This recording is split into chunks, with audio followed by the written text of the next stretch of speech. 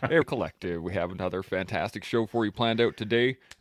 Corey's going to be joining us here shortly, and as I said that, bang, there he is. Bam. Look at that. Speak of the devil. Corey, how's the audio so far? Not bad. Okay, How you hear me? we can hear you fine. That's excellent. Now, Good. Yeah. while I am going through the audio checks with Corey, maybe you guys should be checking some things also, like the like button, subscribe, hit the notification bell. That way you get your email every day in the morning whenever we go live, which is, of course, every day. So, Dude, don't even go any further because that might have been one of your best ever click subscribe banner things. bam, there you go. See, Bam. we were just talking about this. I've Lesson dialed learned. my village idiot rotary dial is down to like 1 right now. Way down to 1. Way Whereas down to just a 1. few minutes ago, it was at 15. It was at, well, I'm just saying that was the max. I was at said like 12. You said 15. So while we're doing that, I do want to remind everybody it is Resilience Week. So we've been talking about resilience all week. We've been talking on a whole lot of topics. We've talked about the social pillars, spiritual strength, emotional toughness, personal accountability, getting stronger every day, both physically and mentally. And now today we're going to be talking about lessons learned. And the reason I wanted to talk about this and how it actually applies to resiliency is I think this is the biggest missing piece that I have seen across the board from people I know, but mostly in me, is that it took me a really long time to recognize not only that lessons were there, but then I had to apply the lesson that I learned into my life in order for that not to happen again. So I think this is a big part in terms of resilience, because if you don't actually apply the lessons, then you just make the mistakes again, at least in my mind.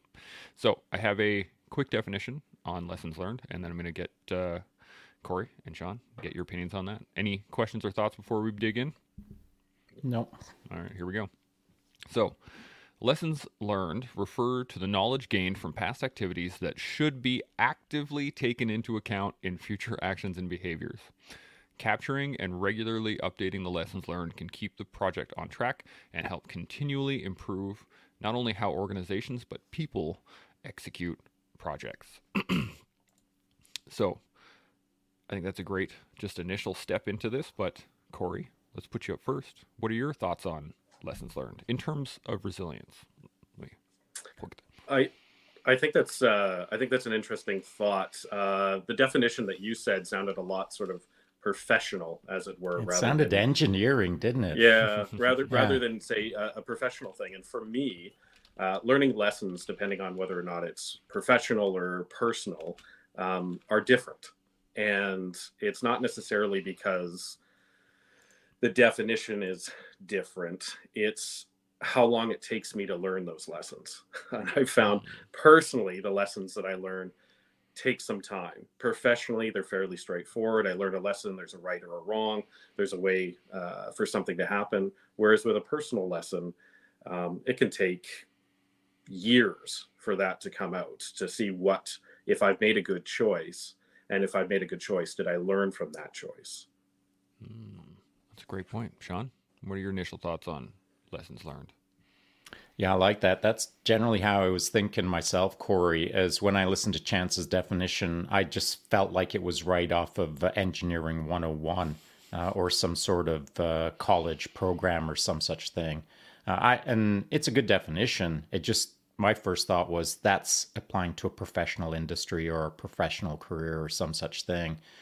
Versus the individual or the personal lessons learned, as it were. And Corey, you captured it almost perfectly, in my mind anyway, because I think that one of the reasons that it's easy to apply those lessons learned within your career is because, not you, Corey, but anyone in a career, is because you're in a structure, you're in a template, you're in a understood matrix where you know where you are, you know what's expected of you, you know what's to your left and right, up and down, and you can play within that matrix, as it were.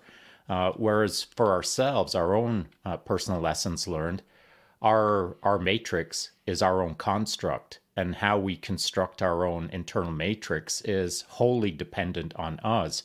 And if we do the work, then it gets easier and easier to see how the lessons can apply within our lives. But if we're not constructing our own model within ourselves, then it's harder to better understand what's good for us and what isn't good for us, as it were. So professionally, I think it's way easier to understand lessons learned versus the individual. I hope that makes sense. That does make a lot of sense in terms of, in a professional setting, you have boundaries and you have very specific, especially, within the military, we got a full duties, rules and responsibilities, or duties and responsibilities, like formatted sheet. You are expected to do X, Y, Z, blah, blah, blah. We would get evaluations, and you'd be able to take the evaluation and apply them to your duties and go, oh, these don't meet up. And you can apply those things. But well, there's an important distinction there, because you're right. You can do that, or you might not, because you might be a slacker. Yep. And you might have all of the bullet points listed out in front of you, and you know all of the things that you got to do. You got to make your bed, you got to shine your boots, you got to show up to parade squared away, you got to do blah, blah, blah, all of the things. They can all be laid out, and you can really understand how those things are laid out. But if you're a slacker, it doesn't mean that you are learning the lessons on how to properly apply all of those bullet points that are written out in front of your nose. Where the system comes into play is you have a guy on your left and right, or you have someone who is going to jack you up more correctly. Whereas individually, or as a person out there in a solo journey, you don't have all of those bullet points to apply against, as you said, Chance, but you also don't have someone barking at you, holding you accountable. You don't have a senior NCO saying, are you kidding me right now with those boots? Right?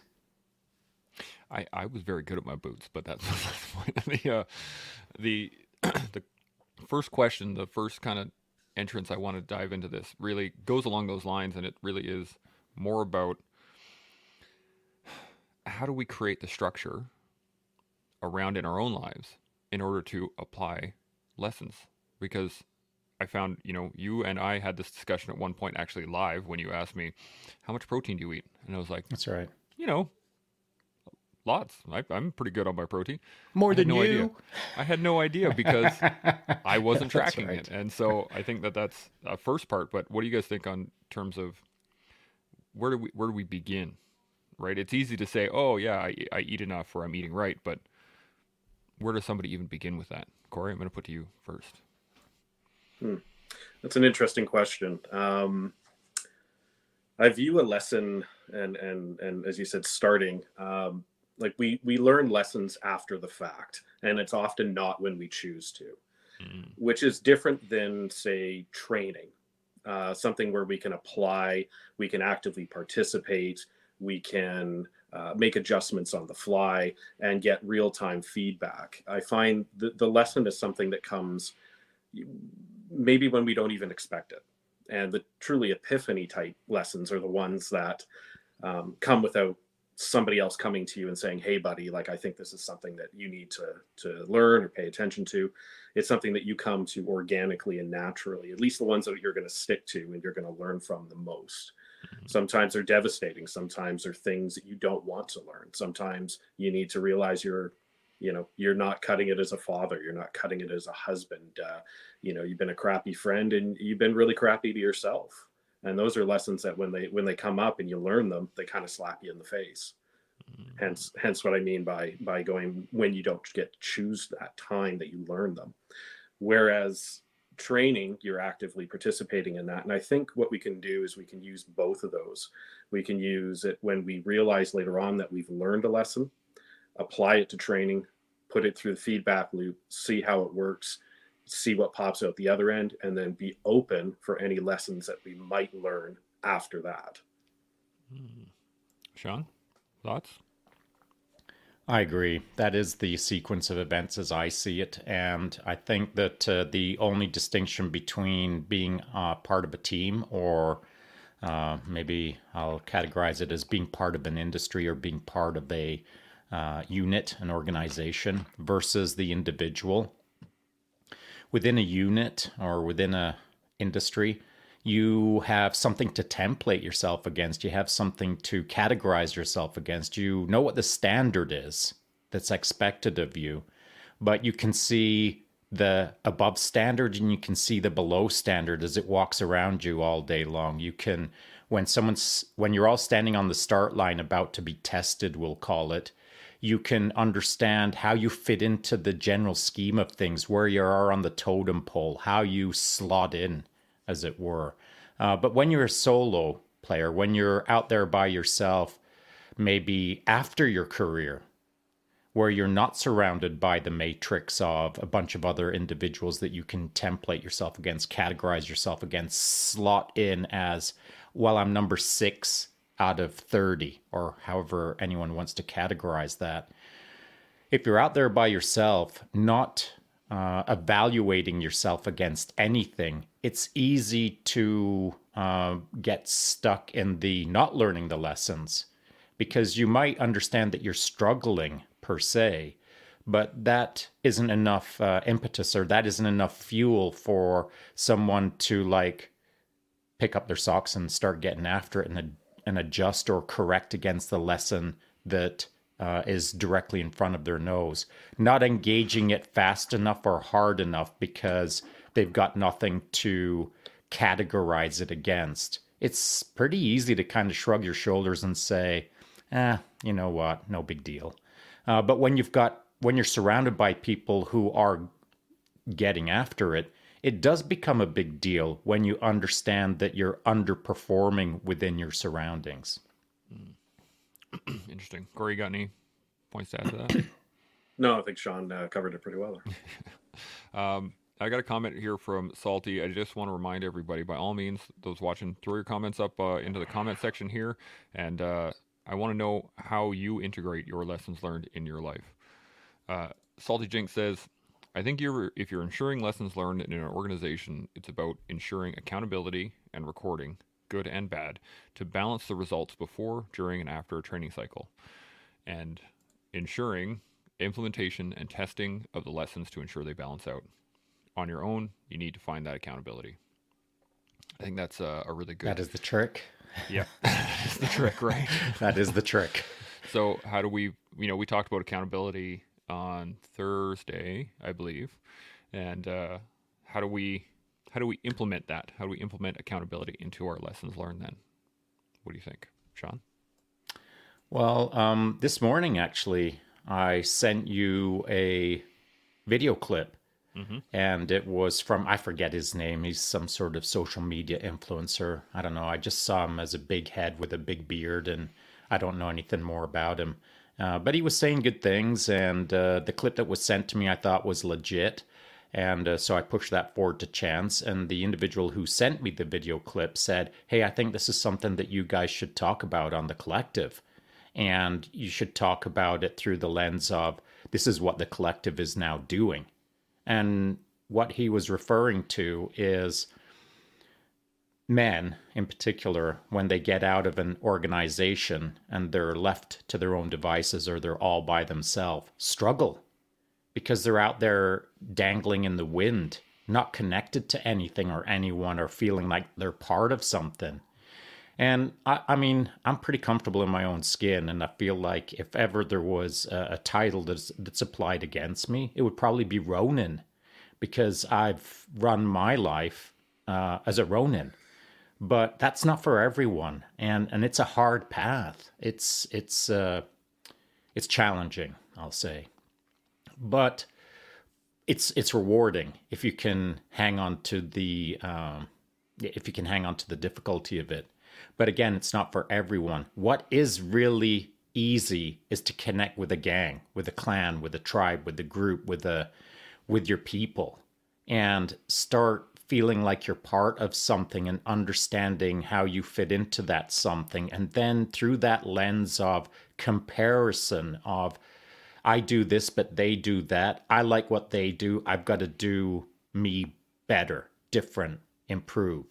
And so his video this morning, as far as I was concerned, the one that was sent to me that I sent to Chance, described perfectly what I see happening to a lot of men out there who are not surrounded by their people. They're out by themselves, wondering and flailing in the dark to some degree, and not sure how to re-engage what they once understood, which was the brotherhood. And that's what the video was about, was the brotherhood. So I know that today we're talking about lessons learned, and Chance, you just talked about personal accountability. But I think that if the Ronin lifestyle of holding yourself accountable in everything is not for you, then you can segue into that trajectory by finding a brotherhood, a collective, a gang, your tribe, so that you can see how it's being done well and see how it's being done poorly and slot yourself in and start to see how you can categorize yourself within the group that you self-selected, and then start your improvement cycle.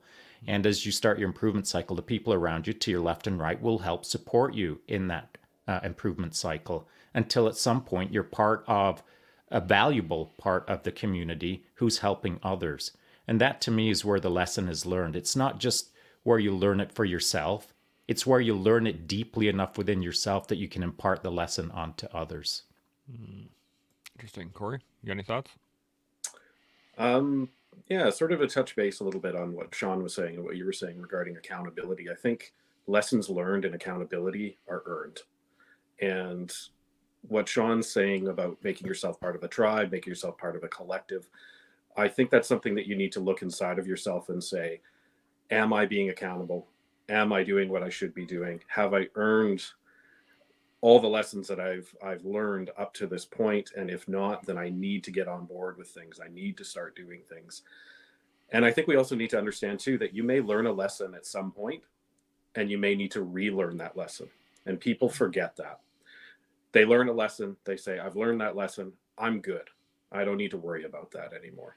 Meanwhile, they're slipping, they're not doing what they're supposed to, and it doesn't even occur to them that they might need to relearn a lesson. And unfortunately, that sometimes comes with a lot of cost. If we choose not to learn it again, if we choose not to recognize it again, it's going to come at a cost. And that could be that isolation, that could be that mental, physical sort of thing. But to learn it and then relearn it is just as important. Yeah, that's a great point. Shaun, you got anything to add on it? Yeah, I'm glad you mentioned that, Corey, because it was running through my head about 12 seconds before you said it. And I thought, how am I going to reinforce the idea that this is an ebb and flow process? The lessons learned is almost a misnomer. The title itself is almost incorrect because lessons are learning. They're not learned, as it were. And I'm not saying that that's a typo. I'm just saying that it's a mindset. Mm-hmm. And so you, myself included, all of us can think that we've learned the lesson, but what we're really doing is learning lessons. And we might have to come back and relearn them. We might only be 80% into the learning cycle on that particular lesson. And the other 20% is going to trickle in over 10 years or over a month or over a hard hit upside the head. Life is full of lessons, and I'm not sure all of them are 100% learned ever before the day we die. Yeah. Interesting. I have a little thing just kind of clicked in my head. Could it be that, you know, the lessons that we learn, especially the big ones, and I'm going to talk about, you know, some of the big ones that slap you in the face all of a sudden, you know, I'm not a good husband, or my kids hate me, or whatever it is. Like there's those lessons that sometimes just slap you in the face. And the way you described it, Shaun, there was really nice in the fact that it might take you a decade to learn that lesson. But I think that perhaps maybe it's those slaps in the face are you hitting your left and rights of arcs, right? Like those are the things that are supposed to be like, oh man, I am so far out on the left field now. I need to really rein it in. And that's where it's going to take you a decade, because you have to learn not only that you are on the outer extremity and then work your way back in, versus thinking of those types of things as being like a small course correction, if that makes sense.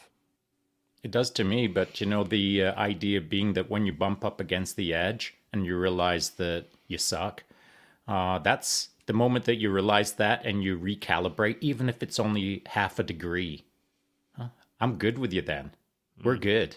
The moment that you adjust your trajectory back towards the light side, the positive side, not the Darth Vader crew. If you're moving towards the Obi-Wan Kenobi direction, we're good. It doesn't even matter to me how long it takes for that person to get to where they want to be, not where I want them to be, but where they belong, we'll call it. If it takes them the rest of their life, no biggie. You're heading in the right direction. And as far as I'm concerned, if you're heading in the right direction, even if it's at a snail's pace compared to a cheetah-like pace, I'm good. Life is a journey for sure. It can go for a long, long time if you're creating a solid body of work. Every day should feel like work, but as long as you're heading in the right direction, you'll get to where you're supposed to be, I feel. Corey, you got thoughts? Yeah, I think Shaun obviously covered it off fairly well. I'm trying to see how I can add to that. I think that I like your point, Chance, about your left and right arcs. I think that I've often ignored those left and right arcs. I think I've hit the bump and kept going, and then looked around and wondered why I was so far off target, as it were. And the biggest lesson that I've learned recently is my ability to endure does not make me tough. And it's a funny thought to think of, because I often, throughout my entire career and prior to that, my ability to endure what others could not set me apart in my own head. And I could endure more than anyone else. You put it on me, I'll take it, I'll keep going. The problem was I hit a bump. I thought it was food poisoning. I was in bed for 5 days in intense pain. I went to the hospital. They said, it's probably this. We'll give you some meds. I went back. I had the worst pain of my life for another 3 days. I went back to the hospital and they're like, oh, you're dying. And I had something blow up inside of me, literally blow up inside of me, and was killing me. But I was sitting there trying to endure the pain for 8 days to make sure that I wasn't a bother to anybody. I can get through this. I don't need anybody else's help. I spent 11 days in the hospital, got a bunch of stuff rerouted on me, had some fun, fancy medical stuff on me for 14 months, and had 2 surgeries, which will eventually end up being 3 here, hopefully pretty soon, to finally get back to the point of learning the lesson that just because I can endure it doesn't mean I have to be the only one too. That's a great point. Shaun, you got any thoughts on that? Yeah, I do. I think the takeaway for me there was, like yourself, I can endure things for sure, but we have to keep asking ourselves why we're enduring it. And if I'm enduring it for the team, all right, I'll dial that rotary dial way up. If I'm enduring it for myself, well, I'll just do me. I'll endure. But there's a different kind of commitment when it's just for ourselves and it's just for the team. So if it's just for the team, as I've said, I'm going to double down, go harder on the endurance aspect. However, it's the team that I'll listen to, because I won't listen to myself. I'll just freaking endure. But when I'm doing it for the team and the team says, whoa, buddy, take the night off, or however they categorize it, well, I'll listen to them reluctantly, but I'll listen to them. And I think that's the importance of lessons learned. As I was saying earlier, get yourself involved with a collective or a clan or a tribe or a gang. Your herd. Get involved with them, because that crew is the crew that you will listen to if you're not listening to yourself. Mm-hmm. Yeah. That is a hard one to learn. I remember Tanya was saying this a little while ago. I think she put it on a post. Super Saiyan Magical Girl. She was saying that, just because you have a high pain tolerance, that's not actually a good thing. In the fact that it basically teaches you to do things wrong and then endure the pain anyway. Yeah. Versus learning how to do it right without pain, and then you don't have to worry about it. And it's kind of interesting, because in jiu-jitsu, in my classes that we teach, or that I'm part of, the one thing that keeps coming up pretty regularly, it was actually one of our white belts that came up with this, was it's easier if you do it right. And it applies to everything in life, in that, if you're using a move, or you're trying to learn a lesson, or you're trying to engage in something, it actually is easier in the long run if you just do it the way you were taught to do it, rather than trying to come up with new methods or manage through the pain or whatever. It's just, if you do it right, it's easier. And it Seems to It be is working easier, quite well, right? but I don't, Yeah. that's not what I subscribe to. I No? don't subscribe to that idea. I appreciate the idea. I believe that the spirit of what you just said is correct for most of the world, but that's not how I work. I've been accused of thinking outside of the box on the regular. Maybe once or twice, yeah. That's right. And so and it's not always been to my favor. I mean, there's sacrifices with thinking outside of the box because it is not the right path. It is not the easy path in most instances. But in order to understand or learn new lessons, you've got to play in new terrain. And so, talking about the BJJ mats as the understood terrain, when you show up as a newbie and someone says, just do it right, it's way easier if you just do it right. It is. But the lesson isn't the lesson that I need if I'm just doing it right, because to me, that's the shortcut. If someone shows me the perfect way to do an armbar and it takes them 10 minutes to teach it to me, and then from that point forward, I understand the perfect armbar, I don't understand the imperfect armbar. I don't understand the plus or minus on the other sides of the perfect armbar. And to me, it's in that, we'll call it that dirty bandwidth. That's where I have my most fun. That's where I get to leverage things to some degree, to use BJJ terminology. And so that's what I've kind of done within my life, certainly in special operations. If there was a perfect armbar that was required in that moment, I was looking for a dirty rear naked choke, as it were, in order to push the envelope and see what's possible, for lack of a better term. Yeah. Corey, you got any thoughts? Yeah, and I'll tell another tiny little bit of story here, but obviously in my job, we have to have periodic health assessments. They're supposed to be every 3 years. People push them back sometimes. And the joke always is when you go in and you talk to the doctor asks if you're in any pain, and you tell them the regular amount. And they say, well, the regular amount is 0. And you're like, what? So to touch base on what Shaun's saying, I think as long as you are understanding that, okay, I'm in pain right now, I'm learning a lesson from this, and this doesn't have to be permanent. When I learn my lesson, then I will stop doing what it is that is causing me the pain. There is going to be a point where we're going to have to endure pain. We're going to have to endure hardship. We're going to have to endure being uncomfortable, and on and on and on.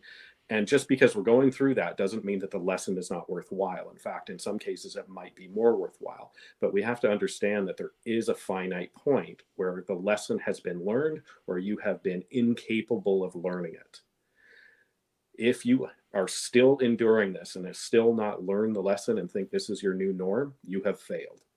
Re-examine, reapply, learn something else if you can't learn that. Because if you keep going and going and going and don't learn the lesson and don't listen to the people in your tribe or your group or your collective, and you're certainly not listening to you, you're like me. You end up in the hospital wondering what the hell happened and why you have half of your stuff thrown in the garbage now. You know. That is definitely a tough lesson to learn. Shaun, you got any thoughts on that? I got a couple comments I want to hit on. Yeah, maybe a mindset hack, we'll call it. And so I think as I've been standing here listening to the conversation and thinking about it myself, and this isn't directed at anyone who's currently in the panel right now, myself included. This is a general statement out there to the interwebs, and I think one of the reasons that it's not as effective or efficient as it could be in the pipeline of learning lessons is because certainly veterans, I've seen it when I've talked to them, is they treat themselves like privates, like recruits in the sense of learning the lesson. They will treat themselves as beginners and trying to figure it out, and sometimes it can be a bit overwhelming because they're not relying on the skills or tricks of the trade that they were taught within their military career.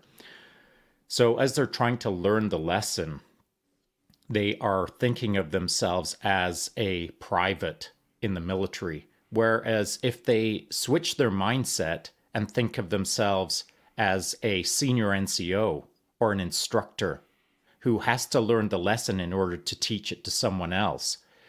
The lesson is engaged at a deeper level. The responsibility for improvement is ratcheted up.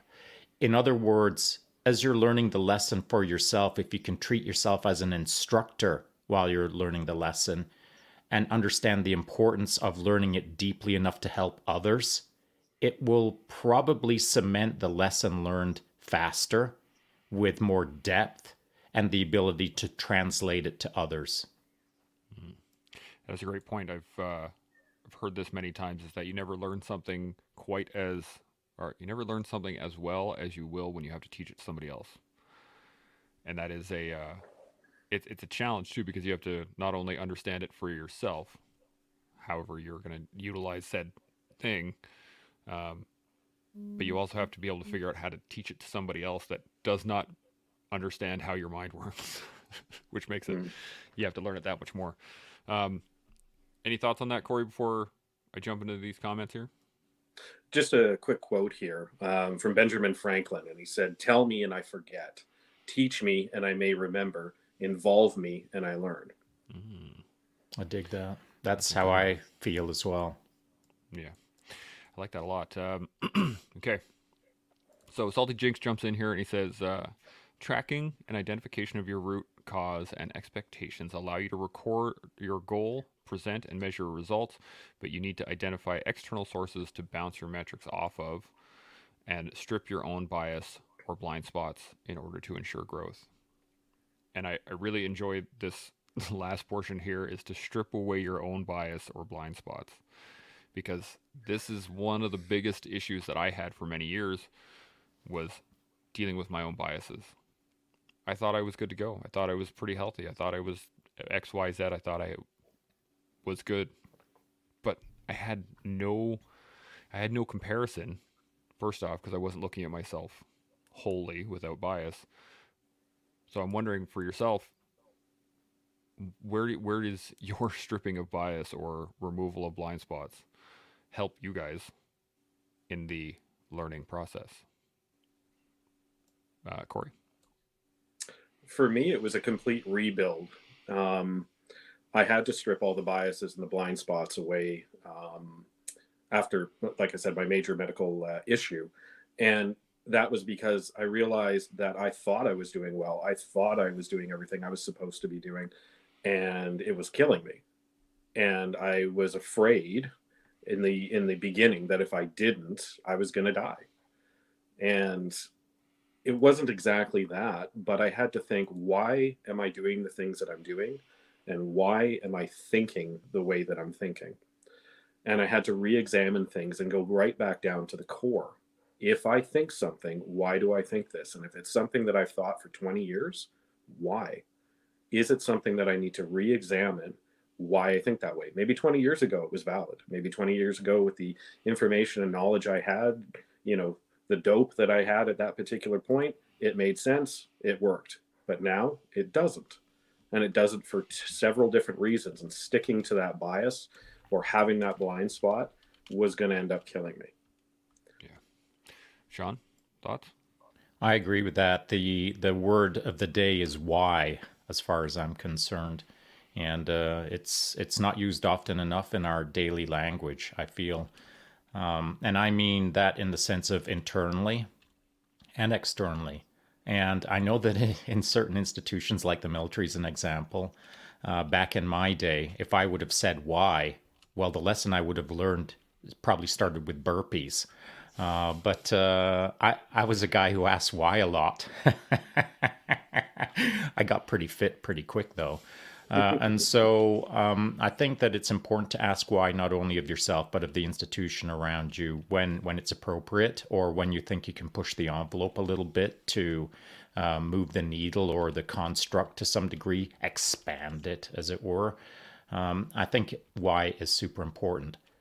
But you can ask yourself why all day long for the rest of your life, and you might not get much further ahead as you have all of the blind spots that you have. And this isn't directed at Corey. This is directed to myself and everyone. I think that the best way to get past those blind spots or move the needle, as it were, in a more effective and efficient manner, is to understand the why of yourself within a group that is looking at you and considering your why as to why you're in the group. So it's a reciprocal thing. You're asking why you're in the group is asking you why you're there in the group. And it doesn't have to be overt, it doesn't have to be challenging. It should be me entering into a group thinking, why am I here? And the group should be looking at me as I enter saying, why are you here? It doesn't have to be a half a day conversation. It doesn't even have to be a conversation. But I know this much, that when someone joins my team, whatever that means, I'm observing them. It doesn't mean that I'm finger wagging them or making them do burpees, but I'm observing them to see why they are here. What is their intention? What do they want out of this relationship? What is the lesson that they're looking to learn, as it were? Or more correctly, what lessons can I learn from them? That reciprocal nature of joining a group, I feel, is the quickest way to better understand who you are rather than the echo chamber of yourself telling you who you are. It's a great point. That's the, earning your spot every day kind of deal, right? You're constantly focusing on the intentionality of being there for a reason. If you're just there because you're there, what's the incentive to learn at that point, right? Versus you having the intentionality of being there to learn a lesson and seeking that lesson consistently. Corey, you got any other thoughts? I got another couple comments here I was going to touch on. No, go ahead. Good. Okay. So Ann McEwen jumps in. Good to see you, Ann. Always nice to see you on. Says, tribe is huge for me, so thank you. Seeing others take action helps me, with Tanya and Chance's comment about enduring through physical pain. Would you speak to that viewpoint when it comes to mental and emotional pain?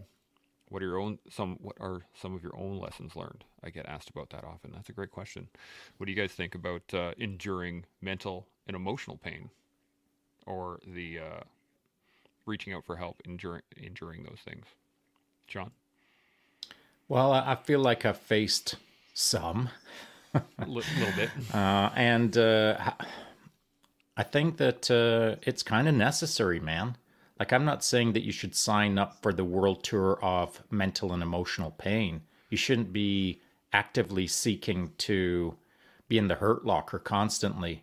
But I think if you're not in the hurt locker from time to time, you should go start looking how to get into a hurt locker. So that's my first point. I don't think anyone in the world should be living in a bubble. I think you got to go out and face some adversity. We say that pretty regularly. So with that out of the way, if you're facing more than you're capable of managing at that moment, and I want to be careful here and say that that means something different for someone who is 17 years old versus someone who's 47 years old. And it means something different for someone who is in a different socioeconomic situation than someone else. And it means something different than ... So for everyone, it's a unique definition of what is too much mental and emotional pain, for lack of a better term. I think in those moments, you just got to do your best with a forward momentum. You got to understand that time will resolve the immediate sting, the impact of the moment, as it were. Time always heals, as the old saying, and it might not heal completely, but it will heal enough that you can proceed forward with maybe a scar rather than a bleeding wound. And many years later, you still hold that scar, but you can get on with your job of life, as it were. And so I feel that my advice to anyone who's facing a lot of mental and emotional pain is time will heal. I like that. I want to just touch on that real quickly. Corey, I'm going to come back to you in a second here, is the concept of time will heal. And I've heard this many times over many years. I've talked to many people about this stuff. I think the concept of healing for a lot of people means that it's just gone. it's all done with. Like, huzzah! Right? Yay, Oh, everything's the healed. no scar. Right? Yeah, and it's just you're back to normal. But that's not what healing actually is, because as you said, when you have a major cut and it heals up, it's going to be a scar. If you got a broken leg, it'll heal, but it'll never be 100%. It'll never be exactly the way it was pre-break. And that's what, Ah, and I that's not think, true though. That's not true. but it'll be different. It No, might be that's healed, it. but it'll It be could be different. stronger. It It could be could be stronger, absolutely, stronger. And absolutely. right, and so when you break a bone, when it overcalcifies, it can become stronger. Same with a 100%. scar. The Yep. scar isn't necessarily making you weaker. The scar can make you stronger. It might change your range of motion. It might change the way you look at yourself, but it can make you stronger. 100%. And that's was the point I was going to get to. Thank you for shortening that up. Yeah. Corey, got any thoughts on that? Scars, I think, are an important distinction there. Like you said, you don't heal up; they don't go away, um, and sometimes they'll come back and hurt. And it's not the same hurt; it's a different type of hurt. But it's there to remind you. I know sometimes when I look down at my scars and I go, "Oh yeah, right." A little bit of recalibration needs to happen there. I need to figure out. I don't want this to happen again, or I know why this happened again, and I can see it happening again. I don't want this. I'm going to recalibrate and move on. Um, an interesting point though about the mental and emotional pain. Time will heal, yes, but I think it's not the time itself healing. I think what it is we often carry our mental and emotional pain around with us, and we hold on to it, and that's the more specific side of things. I know early on in my career, I thought that I needed to hold on to all of that. It made me better. There was reasons why I screwed up something. I did this. I did that. I needed to hold on to it. And I thought that that was helping me. The problem was is I held on to it way past the point where I would have learned my lesson from it. And it became part of me and it became heavy and it's damaged me. And it wasn't until I basically lost the ability to keep holding on to it and let it go, hence time, that I started to heal and I started to get those scars. But if you just walk around with it, it's too heavy for you and you don't even know about it. Hmm. That's a great point. Shaun? I'm glad you said that because I stated, your scars, they're something that you earned and there's a lesson to be learned in that scar and et cetera, et cetera. But the moment that I'd finished my kind of dialogue and you took over, Corey, I was already regretting what I said because I felt that it could be misinterpreted. And it's your point that's kind of allowed me to segue into there are people out there who regularly, proudly proclaim that I earned my scars and I'm proud of them. Well, that's cool. That's cool. I'm behind that. That makes sense to me. But where it becomes not cool for me anyway is where someone says, I earned my scars, I'm proud of them, and then sit on their hands and not do anything for a couple of decades. Because the scar is their badge of honor that then gives them a hallway pass not to get to work on improving that scar. And so when I said time heals, I didn't mean like start the stopwatch and lay down and watch Netflix for a decade. I meant time heals. And the amount of time that it will take to heal is the amount of effort that you put into healing. So we all get to choose our velocity. We all get to manipulate that rotary dial. And to Corey's point earlier, that rotary dial is infinitely adjustable. You don't have to go mega at an 11 out of 10 for the rest of your life to heal. You can move that rotary dial to whatever level you want. It's not even a 3 out of 10 or a 4 out of 10. It can be a 3.274 out of 10 because it's a rotary dial, man. Just adjust the tempo to heal in a way that feels good to you and isn't putting too much pressure on you, but you know that you're moving forward. Time heals as long as you're doing the work to make use of your time. There is a good point. That is a great point. And there's a little piece on that I want to add on to it because I think it's important. Um, there is a distinction between physical and mental/emotional scars. And the only real difference is that physical scars, you can see them. You can physically see them. So if you cut your arm and you decide that, well, time will heal, sure, time will heal. If you just let your arm sit there, your body will naturally close up the cut. It will slowly form a scab. It will then scar over, and you will be left with a gnarly scar. Cool. But because we can see it, because we can feel that pain on a regular basis, and anything that touches it hurts, we start to actively try to fix it. You go to the doctor, you get stitches, you get you cover it in gauze, you do whatever you need to do in order to make that heal as quickly as possible. Whereas mental and emotional scars, we rarely do that. And I say we as in I am a perfect example. Is there were many years that I just assumed, oh well, I'm a broken soldier now. PTSD has got me, and now this is going to be the rest of my life. Cool. And I just kind of accepted it. But I didn't do anything. I just figured, oh, time will heal. Okay, cool. Well, then I'll be 70 and I'll be just as crazy as the previous generation and so on and so forth. Up until I took the point where I was like, wait a second. I can actively work on healing these scars. I can seriously dive into these and then start to make this better. And then I spent, better part of a decade working on that, just on those scars, to try and patch them up, try and stitch them together, try to figure it out. But the lesson that I didn't learn, I was trying to do it myself. I wasn't reaching out to other people. I wasn't asking how they were doing it. Wasn't up until I started podcasting that I really started getting information from others, other than my doc. And so I think that's a key proponent on this one, is that just because you can't see them, just because other people can't see them, does not mean that they cannot be bandaged, stitched, whatever it is they need to be done in order to heal at the optimal rate, rather than allowing them to just slowly burn out. And Chance, if I'm able to jump in there, it's interesting because when I look at a physical scar, it's right there. I can't ignore it. It's right there. And I immediately remember how I got that scar.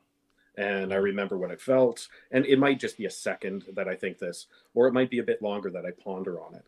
With mental and emotional scars, as it were, we often try to ignore them, right? I don't see it every day specifically because I'm not watching my attitude or my interactions with people. And I go, no. The only reason I yelled at that guy in traffic was because he was an idiot, not because I'm not dealing with the situation well, not because I've got a scar across me that's ugly. And I go, no, that's not it. I'm actively or inactively avoiding even acknowledging that scar. If I'm not looking at it, if I'm not learning from it, if I'm not doing what I can, it's a fresh scar, I'm putting polysporin on, I'm getting stuff from the doctor, I'm getting stitches done. If I'm not doing anything, it sits there and it festers. It doesn't heal. And I can ignore it by taking my arm and putting it behind my back, and now I don't have to see the scar on my arm. But after a while, I'm going to notice that I'm putting my arm behind my back. Mentally and emotional scars, I don't notice that if I don't want to. And that's the difference. It is. Shaun, you got some thoughts? Yeah, on the scar issue, what came to mind, the image that came to mind is in a knife fight. And so when you're sitting there, I was about to adopt a knife fighting position, but anyone who's listening to this wouldn't know that I'm in a knife fighting position, so I will carry on not in the position. So if you're in a knife fight and someone flashes their knife at you and you take a cut on the forearm as an example, now you've got a single cut, you've got a single scar, easily visible. You understand the moment because it's connected to the scar. Simple, one-dimensional. That's a single cut. But mental health is like a death of 1,000 cuts. They just stack up, and they're all tiny little cuts that you can't put a wound dressing on every single time. Because maybe your day is like crazy. And while you're still trying to catch your breath over the last little cut that you got, 10 more have stacked themselves on top of each other. And guess what? Some of those cuts were stabs in the back. Some of them were a little flick across your shoulder. Sometimes, use your imagination. Cuts that stack up, either aware or unaware, that start impacting you. You start losing blood. And you can't put bandages on all of them because you don't even feel the little cuts that are inside of you, the mental health cuts, as it were. And so, how to best defend against the death of 1,000 cuts? Start learning how to knife fight, but internally with your mental health. Start tooling up, start learning the profession, start skill stacking so that you can become an internal knife fighter, as it were. I know I've said this story a handful of times, but we're talking about PTSD and the lesson learned. I didn't know I had it until the moment that I was told I had it. And then the moment that I was told I had it by the psychiatrist, within 3 seconds, I said to her, good, now I know what it is. And then I started knife fighting it. That's the way I choose to approach this issue of lessons learned. If I'm dying from a death of 1,000 cuts, the moment that I realize it, I'm putting some sort of a gauze patch on it, and I'm learning how to wield a blade against it. That is a great point, and it goes into kind of what we were talking about, and this is why it applies to resilience, and why I really want to touch on this week, was the fact that those lessons and the ability to all of a sudden realize, oh, I need to start knife fighting because you're in a knife fight, is those are the moments where you go, I don't know how to knife fight. Maybe I should ask somebody else. Or I don't know how to do BJJ. I'm getting strangled right now by all of these things. Maybe I should go take a class, right?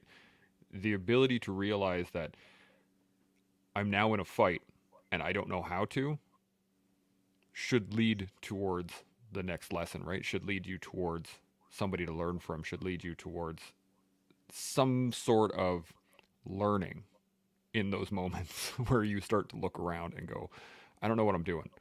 Who's doing it better? That person's doing it better. Okay, I'm going to go learn from them. And unfortunately, I think especially with emotional and mental and mental scarring and PTSD and all these major issues, because they're not physical, because we don't see them, and because we're able to just push them aside, we slowly get to a point where we've forgotten we were in a fight until we're bleeding out, if that makes sense. Corey, you got any thoughts on any of that? Yeah, I think obviously for us to identify those things and to seek the next lesson, as it were, but to also understand that when we look at ourselves and we see those scars, we see those things, to identify it in others. So as you said, you didn't even know you were in a knife fight. Well, maybe that means I need to walk up to somebody and tap them on the shoulder and say, hey, brother, it looks like you're in a knife fight. You might not know that. Do you want some help? Or do you want me to show you how to knife fight? Okay, I'll just stand here for a little bit. You let me know. And to be able to recognize that in a counterpoint in somebody else, I think that's just as important, that we take those lessons that we've learned, we've paid with scars, and to look for others that are currently in that fight and maybe haven't learned that lesson yet. And again, we're the only ones who can learn the lesson. I can't make you learn a lesson. I can't make Shaun learn a lesson, but I can certainly stand there and say, hey, you know what? You're learning a lesson right now. You might not know it, but what do you need? Yeah, that's a great point. Shaun, you got any thoughts on that? I do. I think that is a valuable approach, where someone who sees someone standing in a pool of their own 1,000 cut blood and saying, hey, man, do you know what's going on right now? And maybe they don't. Well, that's one way to do things. Go help someone. If someone in the collective stepping outside of the collective to help someone outside of the collective and maybe bring them into the collective, as it were. However, I think the most valuable, the most powerful, the most important lesson learned is the one that you actualize yourself, the one that you pull the trigger on yourself, where you hold yourself accountable enough in the moment that you change your program, you change your ways, you reach out and you connect with the group that you want to connect with that is going to make you better, and you freaking engage that day. You engage that day, not someone reaches out to you to pull you in, maybe passively. You got to put your shoulders back, your chest out, your chin up, and engage in something that's going to change your life. if you want to learn the lessons that you really feel you need to learn. Because you won't always learn them by yourself unless you're really wired that way. And not many people are wired to wander the world by themselves as a solo player and learn all the lessons. I just don't know who does that. You can do it a lot faster in a group, but if the group isn't pulling you in, which is usually the case, you got to go reach into the group and drag yourself into it. There's a there's a couple comments I missed here that I want to touch on before we finish up. But you got any thoughts on that, Corey? Before we move on? No, I think Shaun nailed it. Okay. Yeah, 100%. And Cody, this comes in from Cody earlier today, earlier I missed it. He says, that's because we are stubborn, Shaun. We need to learn for ourselves. That is me. Blessing and a curse. It is. Yeah, it's got a both. And then I think we got the comment of the day here from Anne. I just love this because it ties what you were saying into a very neat bow. Anne says, my lesson learned, I need to intentionally invest in building my own capacity, my whole person. I needed to accept help, and I first had to own it. I was contributing to my injury and situation. 100%. And again, I think this is why I wanted to add this into resilience at Resilience Week, because this is the key, I think, in all the resilience stuff that we've talked about all week, is if you can't take ownership of this, contributing to your injuries, your situation, is that it's on you. And you have to learn the lessons, and you have to be able to move forward, and you have to be able to take those lessons and apply them to the next day, and apply them to the next day, et cetera, et cetera, et cetera. Because without that, resilience is kind of a misnomer. What do you guys think? Corey? I couldn't agree more. I was shaking my head yes there, but it was funny because I often think of the phrase "no one's coming to save you," and I know I talked about doing that, but for me in my personal journey, I always have this image of throwing myself down a hill and then getting up and walking to the top again, and then throwing myself down the hill again, and wondering why I was where I was. Why am I so beat up? Why am I so tired? But here I am walking up the hill again to throw myself down the hill again. And it's because I wasn't recognizing that I was the one who was contributing to my injury and all the rest of it, until I recognized that I and nobody else was pushing me down the hill. Yeah, there's a large hill, all the problems, all the trauma, all the everything else, but I'm the one who kept actively throwing myself down the hill. If I can stop doing that and at least recognize that and maybe not throw myself down the hill as many times as I can, I'm going to get better. That is such a great mental image. I can't tell you enough how perfect that is, of climbing to the top of the hill and throwing yourself off, and you're like, oh, why? My legs hurt. Oh man, it's awesome. Shaun, you got any thoughts? Yeah, so there's two outcomes from that moment where you're throwing yourself down the hill. Eventually you'll get so beat up or broken that you won't be able to walk up the hill. And then what? The other aspect is the different direction is you throw yourself down the hill often enough and realize that you're beat up enough that you got to change your ways. And depending on how deep you are into that trajectory, how long you've been beating yourself up or throwing yourself down the hill, maybe not learning the lessons, just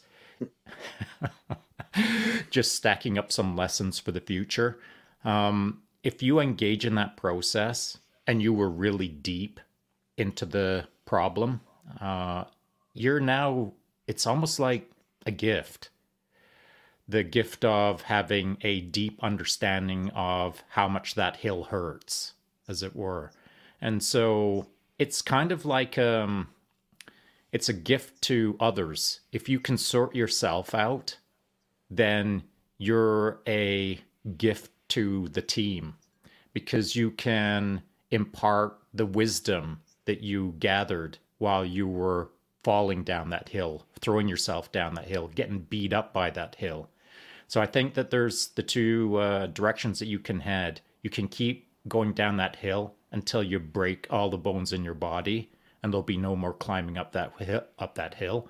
Or you can take a moment and realize, I've got a body of work inside of me called all of that hurt that I put myself through. I've just got to convert that into goodness, into wisdom, into help for others. Yeah, 100%. Now, I have one comment, and then I have a quick analogy, and then I'll do some final thoughts on this because we're just at time here. Cody says, in the mud, heading towards the mountain, wanting to quit, waiting for the cadre, then realizing nobody's going to drag you out. It's all on you. Walk to the mountain and summit. Great, great line from Cody. Have you guys heard of I think it's the cheese run or the rolling the cheese down the hill, right? Yeah. The image kind of clicked in my head as you were talking, Shaun, was the fact that the people that are new at that, and they throw themselves down the hill, right? Everyone there is there to throw themselves literally down a hill. And the people that are new usually get hurt right away because they haven't done it enough times to realize that there is actually a technique to rolling down the hill and to running down the hill and how you fall down the hill. And there's a point where I was watching a documentary on odd games all over the world. They were talking about the cheese run. And they were talking to some winners out there that said, oh yeah, no, you fall all the time. But it's how you fall. And that clicked in my head as you were talking, Shaun, is that, yes, not only are you going to continue to walk up to the top of that hill and throw yourself down, because that's kind of life. It's kind of how life turns out. But once you figure out that once you start throwing yourself down that hill, oh, it's me doing it. Oh, well, then I can manage the pace. I can manage the speed. If I trip and fall, I can roll. If I can come back up on my feet, even better. If not, we'll just keep rolling. Like there's techniques to it, and those are lessons learned, which applies directly to being a resilient person. And so if your life is throwing yourself down a hill all the time, well, start to learn a lesson, right? Start figuring out how to do it better. And once you figure out how to do it better, then be the first one at the bottom of the hill. I was picturing all of us kind of standing at the top of the hill going, this is going to hurt. All right, whee! And off we go. If you don't mind, I wouldn't mind playing with that Absolutely. analogy just for a sec, because probably in your mind, you categorized everyone standing on top of the hill, looking to your left and right and seeing all of your friends, your clan, your group. Mm-hmm. Everyone plays well in that group. As you're throwing yourself down the hill, it isn't a bunch of unorganized, faceless, nameless individuals on top of the hill that when everyone throws down, you've got all kinds of bodies piling on top of all kinds of bodies, irresponsibly banging and bumping into each other with no concern for their friends. Am I wrong? You're and accurate. Where a lot of those injuries occur, it's from people landing on you, from people kicking you as they go by, from people pushing you in the face as they try to get down safely. So the difference is align yourself with the right crew on top of the cheese hill. Yeah. 100%. Or you realize you don't like cheese. You wait for everybody to start running and you start walking down. And as the bodies crash around you, you get to the end at a slightly slower pace. I agree with that as well. That's good. I love that. I've been out analogied. There you go. Oh, a new title. The Analogy King goes to Corey. Well, I just want to say thanks again very much. Great conversation. Great comments as well from all the people watching. Really appreciate the questions. Continue it on, though. Keep putting down your comments by all means. I want to hear about your lessons and, the things that you've learned from them. Corey, final thoughts on resilience, lessons learned, how those things coalesce. You'd think I'd have something profound after the cheese comment, but no, I think it's an ongoing thing for the rest of your life. Understand that just because you've tackled one thing and built resilience to it doesn't mean you're not going to have to do it again. Just because you've learned a lesson, you may need to relearn it, and it may be tougher to relearn the second time, but that means it's much more important. And look for your crew, look for your collective. Sometimes that might not be a group of guys that you train with, but that might be your family. Listen to what they're saying because they love you. They want the best for you. And maybe, just maybe, they're seeing that you're in a knife fight that you don't realize you're in. Great point. Shaun, final thoughts? Yeah, lessons learned. It's all our personal responsibilities to learn the lessons of life and to improve our lives. That is our responsibility. If this is a video game, we're supposed to get better at the video game.